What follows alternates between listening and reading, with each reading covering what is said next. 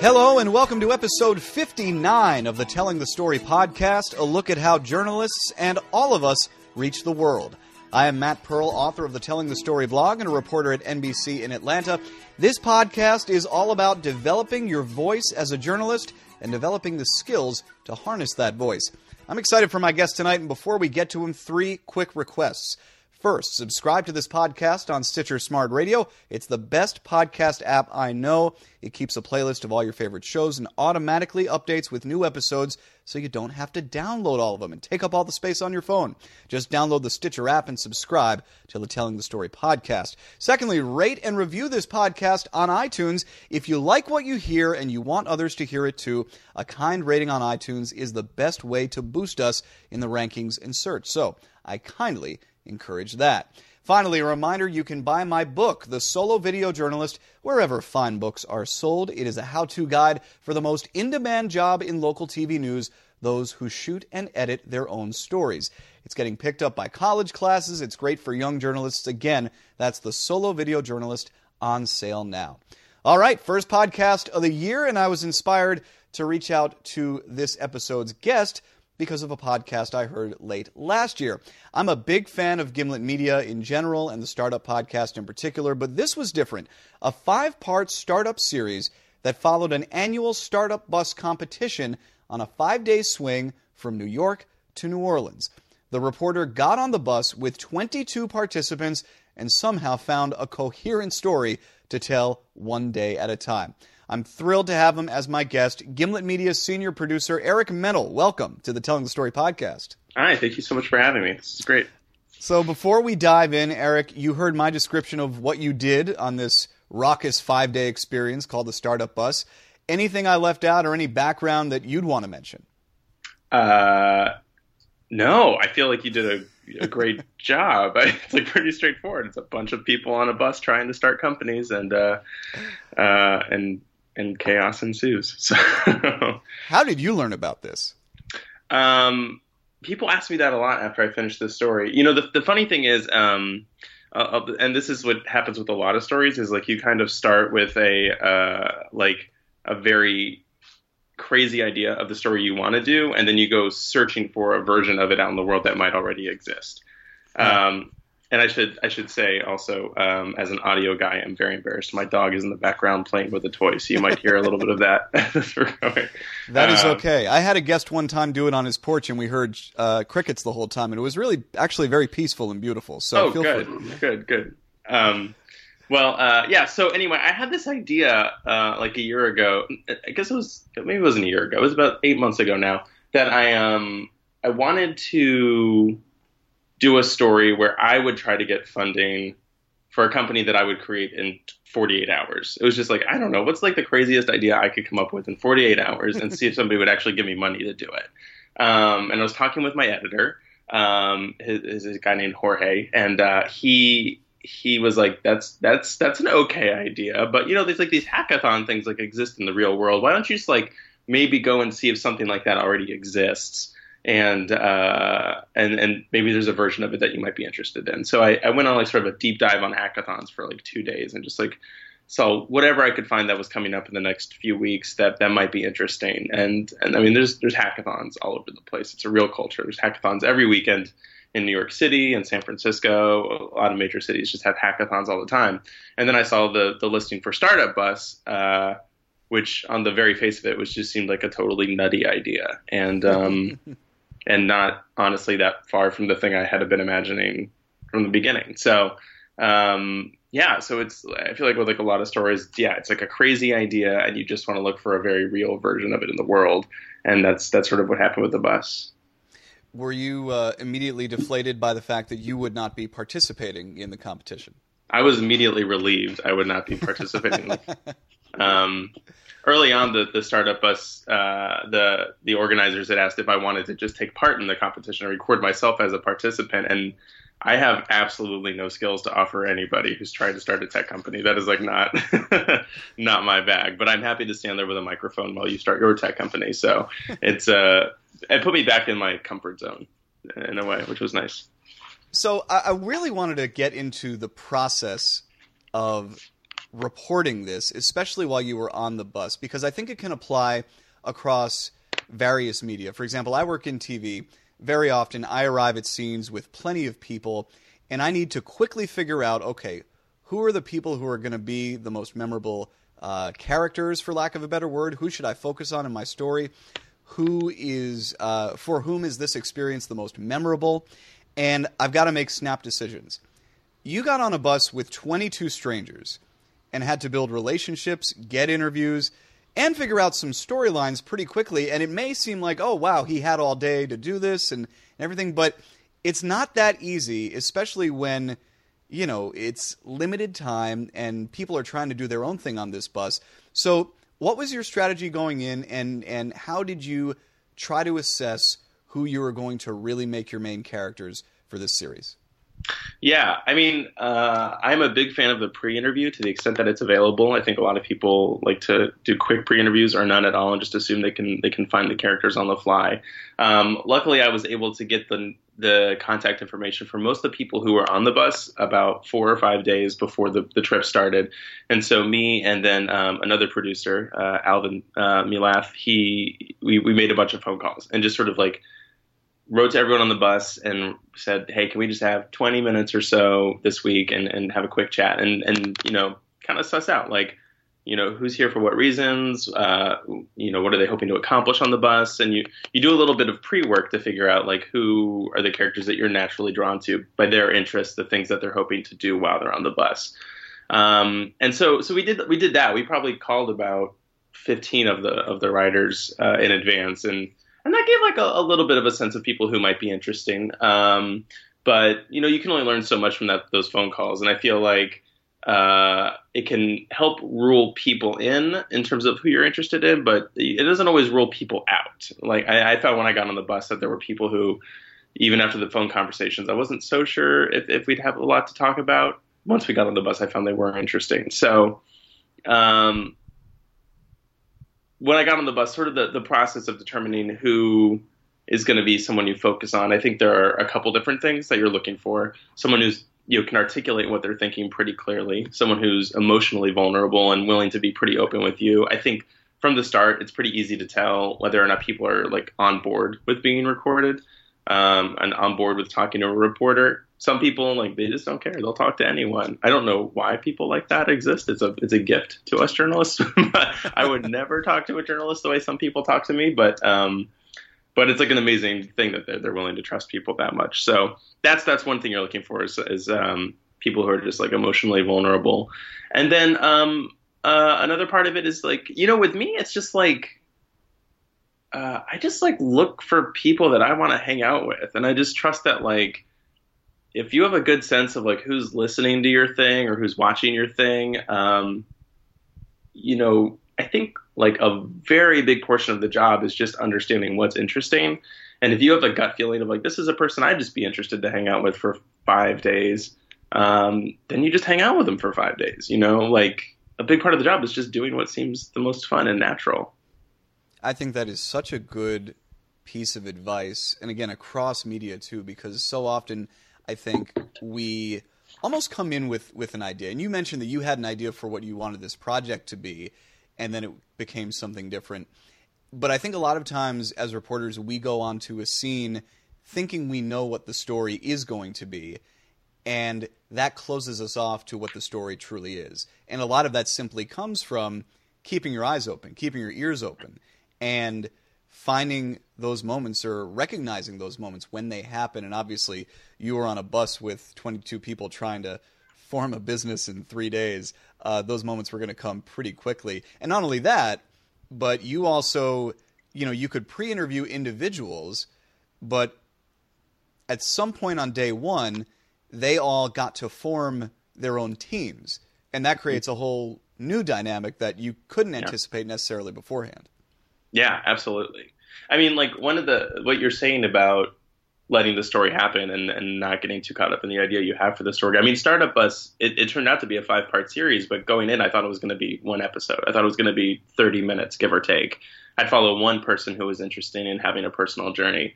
But by the end of the second day, I remember, like, I was just sort of plotting out the tape I had gathered and the moments I had gathered. And I was writing back to my senior producer back in New York, and I was just like, there's a lot going on here. There's a lot of interesting people. I think this thing can hold out.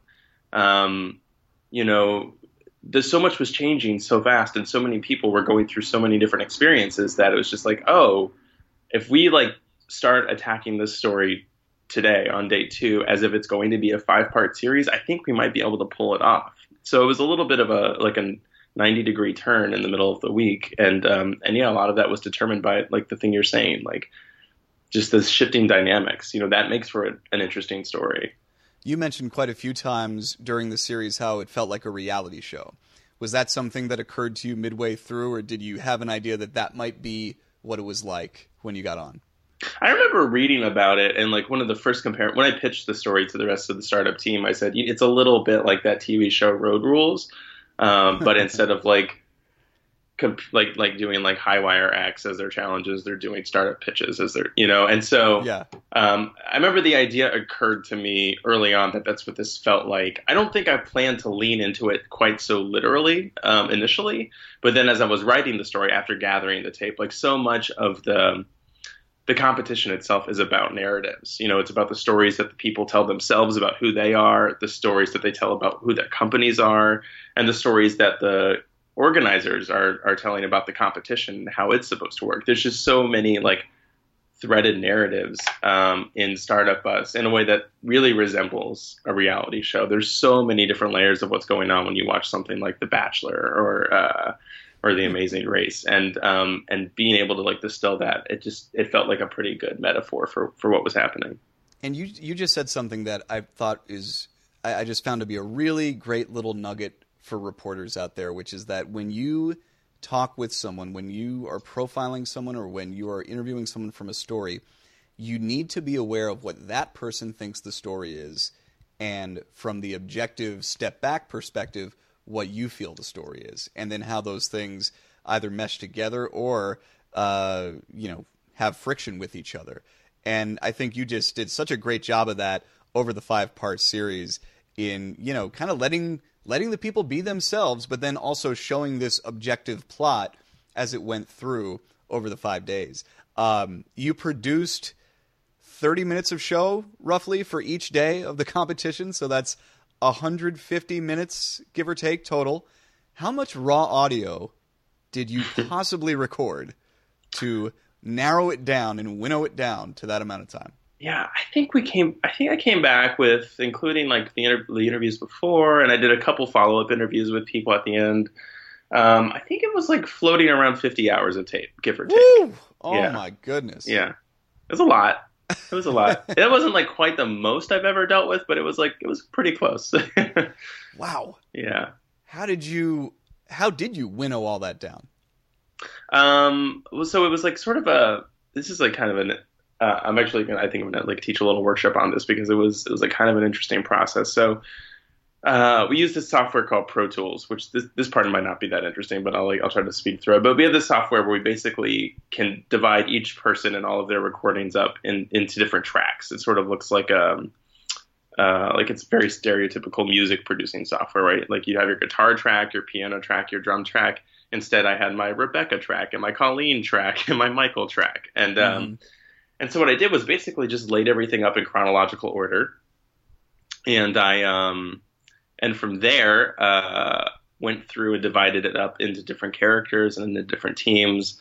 And over the course of the week, I had been taking notes, field notes, which is a thing I know print reporters are particularly good at. And I think multimedia reporters are sometimes very bad at, is taking field notes. Because you feel like you have hand to do it. Yeah. You feel like you have it recorded, so you can always go back and listen. But there are things that, like observations and things, that don't get connected, that don't come through in the audio or even in the video sometimes. And so, because the camera's pointed in the wrong direction or something. So I took field notes throughout the week, and I would like maybe 2 or 3 times a day stop and pause and like pull up my little Apple Notes app and like just like type in the things I was excited about and that I had recorded and I knew I wanted to go back to. So I'd have everything laid up. I knew like the basic moments I wanted, and then I went through and re-listened to every minute of tape again. I did. I took like 3 weeks and like went through, and I was taking notes all along the way, and I was labeling the tape. And and pulling, we call them selects. It's like our favorite moments of tape, and pulling those and making notes of what those were along the way. So it's like a lot of work. I'm like a big fan of going back through and like re-listening to all your tape, most of the time transcribing all of your tape again. I didn't do it with this because there was so much like ambient noise from the road and people shouting that it would have been a nightmare. But yeah, it's like it's a pretty slow process. And it's worth noting that I think the competition took place in August, July. Mm-hmm. Yeah, it was the end of July, early August. Yeah. And then the actual Startup Bus series that you produced aired in December. I don't know if all 4 months were spent working on that, but I would imagine a large chunk of that time was. Yeah, almost all of it was. Yeah, I think the first couple months back was like sort of halftime on Startup Bus, and I was also working on some other projects. But then those last probably 3 months or so it was all Startup Bus all the time. Yeah. Wow. This is the Telling the Story podcast. I'm Matt Pearl. He is Eric Mennel, senior producer for Gimlet Media and principal reporter for a 5-part series called Startup Bus for the Startup Podcast. Eric, I wanted to talk to you a little bit about when the reporter sort of bleeds into the story. And day 4, you wound up affecting the competition, or at least you didn't seem to be entirely sure whether or not you did. Talk about what happened and kind of break down the surreality of that process. Mm-hmm. Yeah, so there's this moment on Thursday in the 4th episode of the series where the teams have all pitched their companies to the judges for the first time, and the judges have gone into a back room to make their decision. And I'd asked them if I could record that, and they said no, which made perfect sense. But then a few minutes later, someone comes and taps me on the shoulder and says, "Hey, would you like to come listen in on the end of the conversation?" And I'm like, "Great, yeah, totally." So I walk in the room, and basically what they tell me is they're going to reenact the end of the conversation that they've just had. They've already made their decision. They know which teams are going forward, and they're going to reenact the conversation for me. And I'm like, oh, okay, that's like not exactly what I was hoping for, but fine, whatever, we'll roll with it. And so they start reenacting the conversation, and what I sort of realized in that moment, spoiler alert, is that none of the teams that I had been covering on the bus from New York to New Orleans, none of them were moving forward. But what happens then is like they start rehashing the conversation on their own. They sort of fall back into the conversation and wind up changing their minds. And it sort of changes the course of the story in a pretty dramatic way. So that was strange. It was a strange thing to have happen. I remember walking out and being a little shell-shocked, like, what am I supposed to? I didn't entirely know how to feel about it at first. I was quiet. I don't feel like I intentionally intervened in anything, but there was certainly this element of like the observer effect, right? You were watching the thing, in fact, changes what happens, which I think happens in a lot of journalism, not always quite so deliberately as this seems to have happened. But yeah, it was like both exciting in a way that was like, oh, that was like a weird thing that's going to be a weird part of the story, but also complicates the story in a way I at the time was like, I don't know what to do about this, but I know I'm going to have time to figure it out. So I will like set it aside in my brain for now and figure it out when I need to figure out what it means. Yeah. And there really wasn't much you could do. I mean, it certainly wouldn't have been appropriate for you to interfere during those re-deliberations that the judges were doing. And then the way you report it in the series is essentially what you just did now, where you really explain the process. You talk about your reluctance to even record the staged deliberations, mm-hmm. and then you talk about you basically lay it out there and talk about your own kind of, not misgivings, but your own just ambivalent feelings about how it all went down. So I don't know that there's a whole lot as a reporter that you can really do in that situation, but I'm sure you were noticing throughout the week how your presence changed the dynamic of what was going on at any given time. Yeah, absolutely. I mean, the one thing you can do is like learn from the experience and change what you do moving forward. And so I did know that like, all right, I have a scene in the judge's room. I don't think it's going to be helpful for me to be back in the judge's room again. So I'm not even going to ask going forward, even for like the finals or whatever. It's like the biggest judge. Like I don't need to be in there. We know what happens. And like, So I feel like there are ways in which you can like learn from it. That's probably something to take away. In terms of other ways that my presence affected the story, yeah, I think I was like, the thing I compared the story most to actually was I got to cover the 2012 Republican convention, the national convention for the Republican Party in Tampa, Florida in 2012. And my job was to cover protesters. And so they built like a tent city outside the convention center. And like, I just like went and like hung out with them for like a week while they were in the tent city, and they'd like do protests all around town and like all sorts of actions. They would, like went and like plastered a billboard one night. And early on, like they don't trust you because you're media and you have a microphone and they don't want to be recorded. But then by the end of the week, like you're just around so much that you almost become a part of the group in an interesting way. It's like a much more like anthropological experience than like, helicopter reporting or parachute reporting. That's the phrase I was looking for, where you just sort of parachute into something and then get out of there. And I felt like that happened on the bus too. I think like some people were like skeptical to talk to me on day one, but by the end of the week, you're just around so much that you almost become a part of their story as well. Like people were really excited to be talking into the microphone. Like they've started to make games and like they would say silly things into the mic, and it became kind of fun. And as like a reporter, you have to like know where to like draw the boundaries and like when you shouldn't be talking to people, and in what instances you should put the microphone away and when you should have the microphone out. And that's just like that's like a constant game of like walking the line, like what feels right, what feels funny. And the minute it starts to feel funny, you're just like, I should probably walk away from this. Mm-hmm. Yeah. How often were you, I guess, for lack of a better phrase, on the clock? So it's a 24-hour experience every day. How many hours were you working? How many hours did you have the microphone out? And how many hours were you just taking a break? Yeah, I think it was like, those first few days in particular, I think I slept maybe 4 or 5 hours a night, and was out. And if I wasn't like on mic trying to record people because they were staying up late and I wanted scenes of them being up late, I was back in the hotel room working, trying to get the tape uploaded and organized. Things are just so fresh in your memory right then, and it's so worth it to write things down while it's fresh. It's so worth it to organize things for your future self when like, this was in July and August. I didn't want October Eric to have to go back and try to remember things that like August Eric knew right then. So you just like, you take a bunch of notes, you organize things for your future self.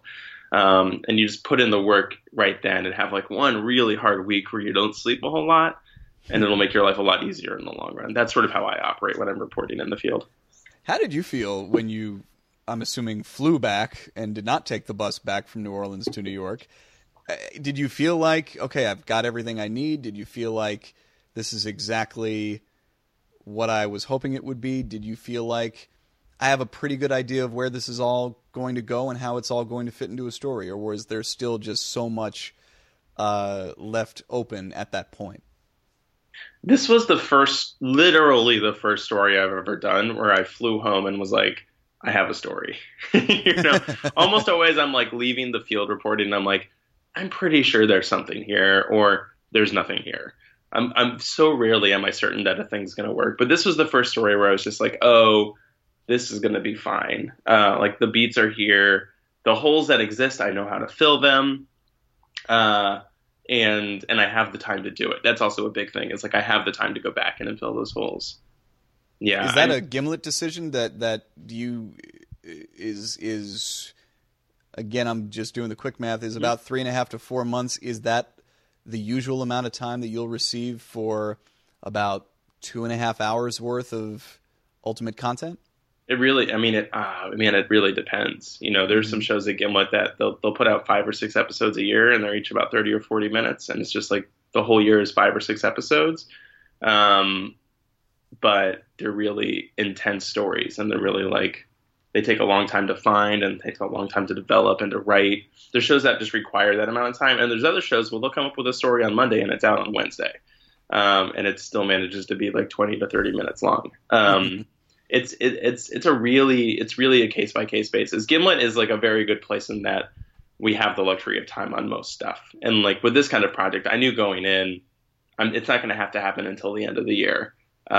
So we'll have a little bit of time to mess around. Yeah. That is a relief. And at the same time, I think you were just talking about the difference between August Eric and October Eric, and I could understand where you could almost delude yourself into thinking that you could take your foot off the gas a little bit in September, in October, and then suddenly get back in early November and wonder, wait, what is all this audio that I have and that I have to go through? So I could see where you still have to be persistent even as you feel like you have a lot of time. And it's not even just because of the like logistics of the story. It's also like I am like a real self-doubter, and like as soon as I spend like a little too long in a story, I start to wonder if it's interesting anymore. And you start to doubt why am I even doing this? Like why did I go out and do this in the field? Like is anybody going to care about this crazy thing? Have I just deluded myself into thinking I should be doing this for a living? Like and it descends really quickly from there. So I feel like so much of like the creative process is just momentum. Like you just keep the momentum moving. Because as soon as the train slows down for me, and I think for a lot of other people, as soon as the train slows down, it's really hard to get it moving again and convince yourself that like this is a train that needs to keep driving. So like I'm like a big fan of like if you're on something, just like keep pounding at it for your own sake. Otherwise, like you'll start to lose interest. And you definitely do not want that to happen. This is the Telling the Story podcast. I am Matt Pearl. He is Eric Mennel, jack of all trades for Gimlet Media. Eric, I like to use this final section of the podcast as an advice section for younger journalists. And typically we have a lot of TV journalists on here, be they reporters, photographers, and because typically it's a more TV-related audience. But I think it's a really interesting look, or I think having you here is a chance to get a really interesting look at the life of a podcast producer and what your workflow is like, what your work day is like, and how you got to the point where you're at and what the aspirations typically are for someone in your shoes. So those are a lot of things to throw at you. I guess we'll start with just your background in journalism and how you came to this point. Yeah, I graduated with a degree in creative writing, which doesn't technically mean much, from Florida State University. And it was a great program. I loved the school itself, but creative writing is like a hard thing to get a job in. So when I graduated, I did an internship at the local NPR station in Tampa, Florida, WUSF, where I sort of cut my teeth initially. And then I got an internship at this radio show called This American Life, which is based in New York now. And from there, it's, I've sort of just been like a public radio nomad. I like, once I was done at This American Life, I went to a show in Virginia called Backstory with the American History Guys. And then I was in Durham, North Carolina at the NPR station doing local news. So it's a real mixed bag of like doing both like daily local news and then also national feature style reporting. And that's sort of like where I developed my like personal tastes of like I'm a big believer in local journalism, and I think most particularly good national stories are just like local stories that people are paying attention to. And so I, that's sort of where I like cut my teeth initially. Was like an even-handed interest in both local journalism and then also like long-form nonfiction. And then how did you get to Gimlet? And so Gimlet, I had worked with Alex Bloomberg a little bit at This American Life, and when I was in Durham, I had helped some friends start a true crime podcast called Criminal, and I had, that's a great podcast, by the way. That's still going very strong as well. Yeah. Phoebe Judge and Lauren Sporer were the other co-creators, and they have another producer now, Nadia Wilson, and they're awesome. They're just like that show. They managed to find some of the craziest stories, like just the craziest characters all over the country. I think like more than any other true crime podcast, they're like have like the most diverse like series of voices on that show and like just insane level of storytelling. Like I really I can say this as someone who doesn't work with them anymore. I am a big fan. So I'd worked with Alex Bloomberg a little bit, and when he was starting this company, he was just looking for help launching his first few shows, and I was young, and I think I was like pretty cheap and like willing to move, and and I was eager. So I think so he gave me a call one night, and I interviewed for a show up here, and made the move back to New York. I still think the first season of Startup is such groundbreaking and clever way to not just produce a podcast, but to build a company, which really did build a lot of steam for Gimlet and help it get off the ground. So talk about, obviously we've spent most of the podcast talking about Startup Bus. Talk about your other hats that you wear for Gimlet and kind of what a typical week or month looks like. Yeah, I was at Gimlet pretty early. The company's been around for about 3 years now, a little longer than 3 years. And I was there, I was like the first 7 or 8 employees or so. We're up to like 107 employees now. So it's like a very different place than when I started. And then over the course of 3 years, my job has changed a lot. I came in initially helping to produce this show called Mystery Show. Mm-hmm. And then I produced a sort of mini season with Startup with Alex, where we revisited Gimlet a little bit. I was the senior producer / showrunner for a show called Twice Removed, which is a family history show. And now I'm sort of like a floating gun for hire. You know, I kind of like hop around Gimlet, and I've edited a show or two, and I've hosted Startup now. I think it looks like I'm going to be doing a little more work with Startup for the first part of this year. And you know, the thing about Gimlet as a startup itself is just like, they say the only thing that's constant is change. And, you know, week to week, things change really quickly for me there. I think because I've been there long enough, I kind of have a little bit of institutional knowledge and I'm able to hop between shows, which is nice. But in terms of the hats themselves, I mean, this is something I really learned from working at This American Life, which was, you know, there the producers do everything. They mix the shows, they do the research, they record, they write, they work with outside producers. You really have to be like a 5-tool producer to work there. And so that's sort of what I've tried to do over my career. And now at Gimlet, I think because of like that foundation, I'm able to just kind of like hop around. I'm like the thumb you stick in the leaky canoe, you know, like you plop me and then hopefully keep from capsizing. That's a beautiful image. I think so many people, you know, podcasts are constantly viewed as the next big thing in media. And I think more and more people want to be a part of that. But from the outside, oftentimes I think podcasting brings the usual questions that the radio side often brings. Can I make a living at it? Can I get the time to really do what I want?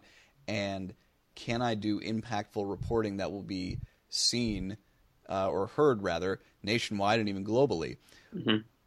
I would think that Gimlet gives you the opportunity to do the last of those things, and Startup especially, and Startup Bus now, you know, with your experience with that.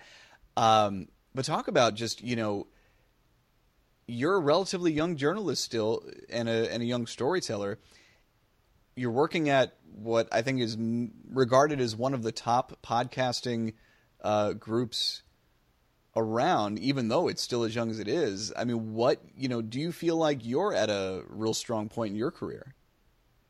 Yeah, I was thinking about this the other day. When I first left This American Life, I was interviewing for a job at the mothership at NPR. And one of the editors there asked me, "Where do you want to be in 5 years?" And I said, "Well, I guess I just want to like be producing a national show." And I didn't really know what that meant at the time. I think I was 21, and so I was like, "I just want to be like producing a national show." And that was like 7 years ago now.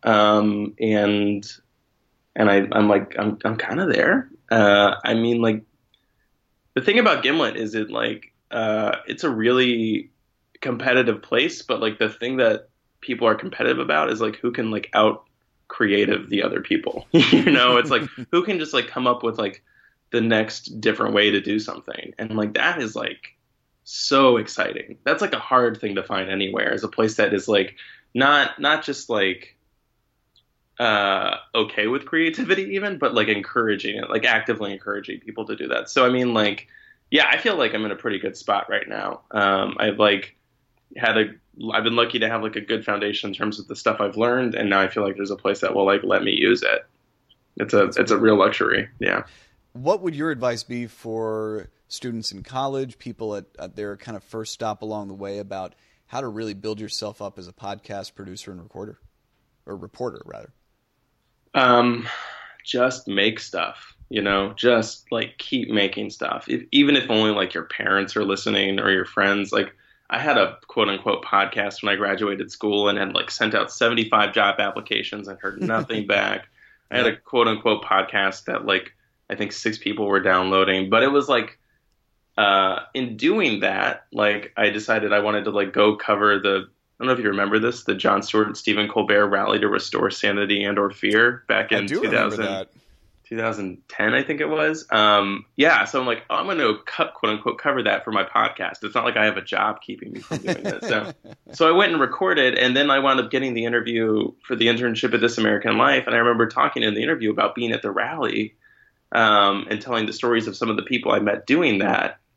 And like ultimately that answer was the thing I wound up talking to the person who hired me, was like the thing that like made them feel like I knew what was interesting and I knew how to chase a story. Like even if I was young and it was like kind of silly and the story wasn't going to work, it was just like, oh, the instincts were there. Mm-hmm. And like that wouldn't have happened if I hadn't just been like making stuff on my own, even if no one's going to listen to it. Like even when you get a job, like no one's going to listen to your stuff for a while. It takes a really long time to make something good enough people want to listen to. So I think like you just keep making it. And eventually, like, you'll find the audience you want. But that's, like, the number one thing. Just get into the habit of making stuff.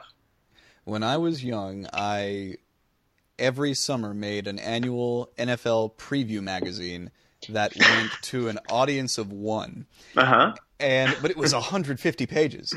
And I did this in my junior year of high school when there were way more fun opportunities at my fingertips. But I remember that because I never was looking to go into print. I wound up going into broadcast, and that's what I'm doing now.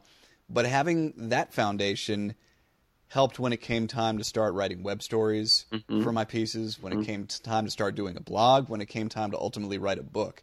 And all of those little kernels, I think, along the way help you build up that skill set. And I think your story is such a great one about just doing things, and the skills you pick up along the way will ultimately make a difference and will ultimately be your foundation. So it's a really great piece of advice. Yeah. I mean, like, I think moving ahead in your career, there's going to be a few moments that are just like sheer luck, and like breaks are kind of a real thing, but like you've got to be able to like have the intuition to like take advantage of those things when they show up. And like that just comes from doing the work, I think, for sure. All right. Well, Eric, I always like to end with that famous reporter's question. Is there anything we haven't touched on that you wanted to add? I mean, when you told me you made a sports magazine, I was just curious who your team was growing up. That's the thing I was going great question. Yes, I was a New York Jets fan, which they were always the underdogs, and it didn't affect my predictions at all, but definitely made for some tough rooting during those childhood years, and still as an adult. Well, I feel like as journalists, we love a good underdog story. It makes sense that you'd be a Jets fan. Good stuff. All right. Great talking with you. Eric Mennel, thanks so much for joining me on the Telling the Story podcast. Thanks so much for having me. This was a lot of fun. The Telling the Story blog updates every Monday and Wednesday. The website is tellingthestoryblog.com. Rate and review this podcast on iTunes. Subscribe to the podcast on Stitcher Smart Radio. And check out my book, The Solo Video Journalist. Thanks for listening to this episode of the Telling the Story podcast. We'll see you next time.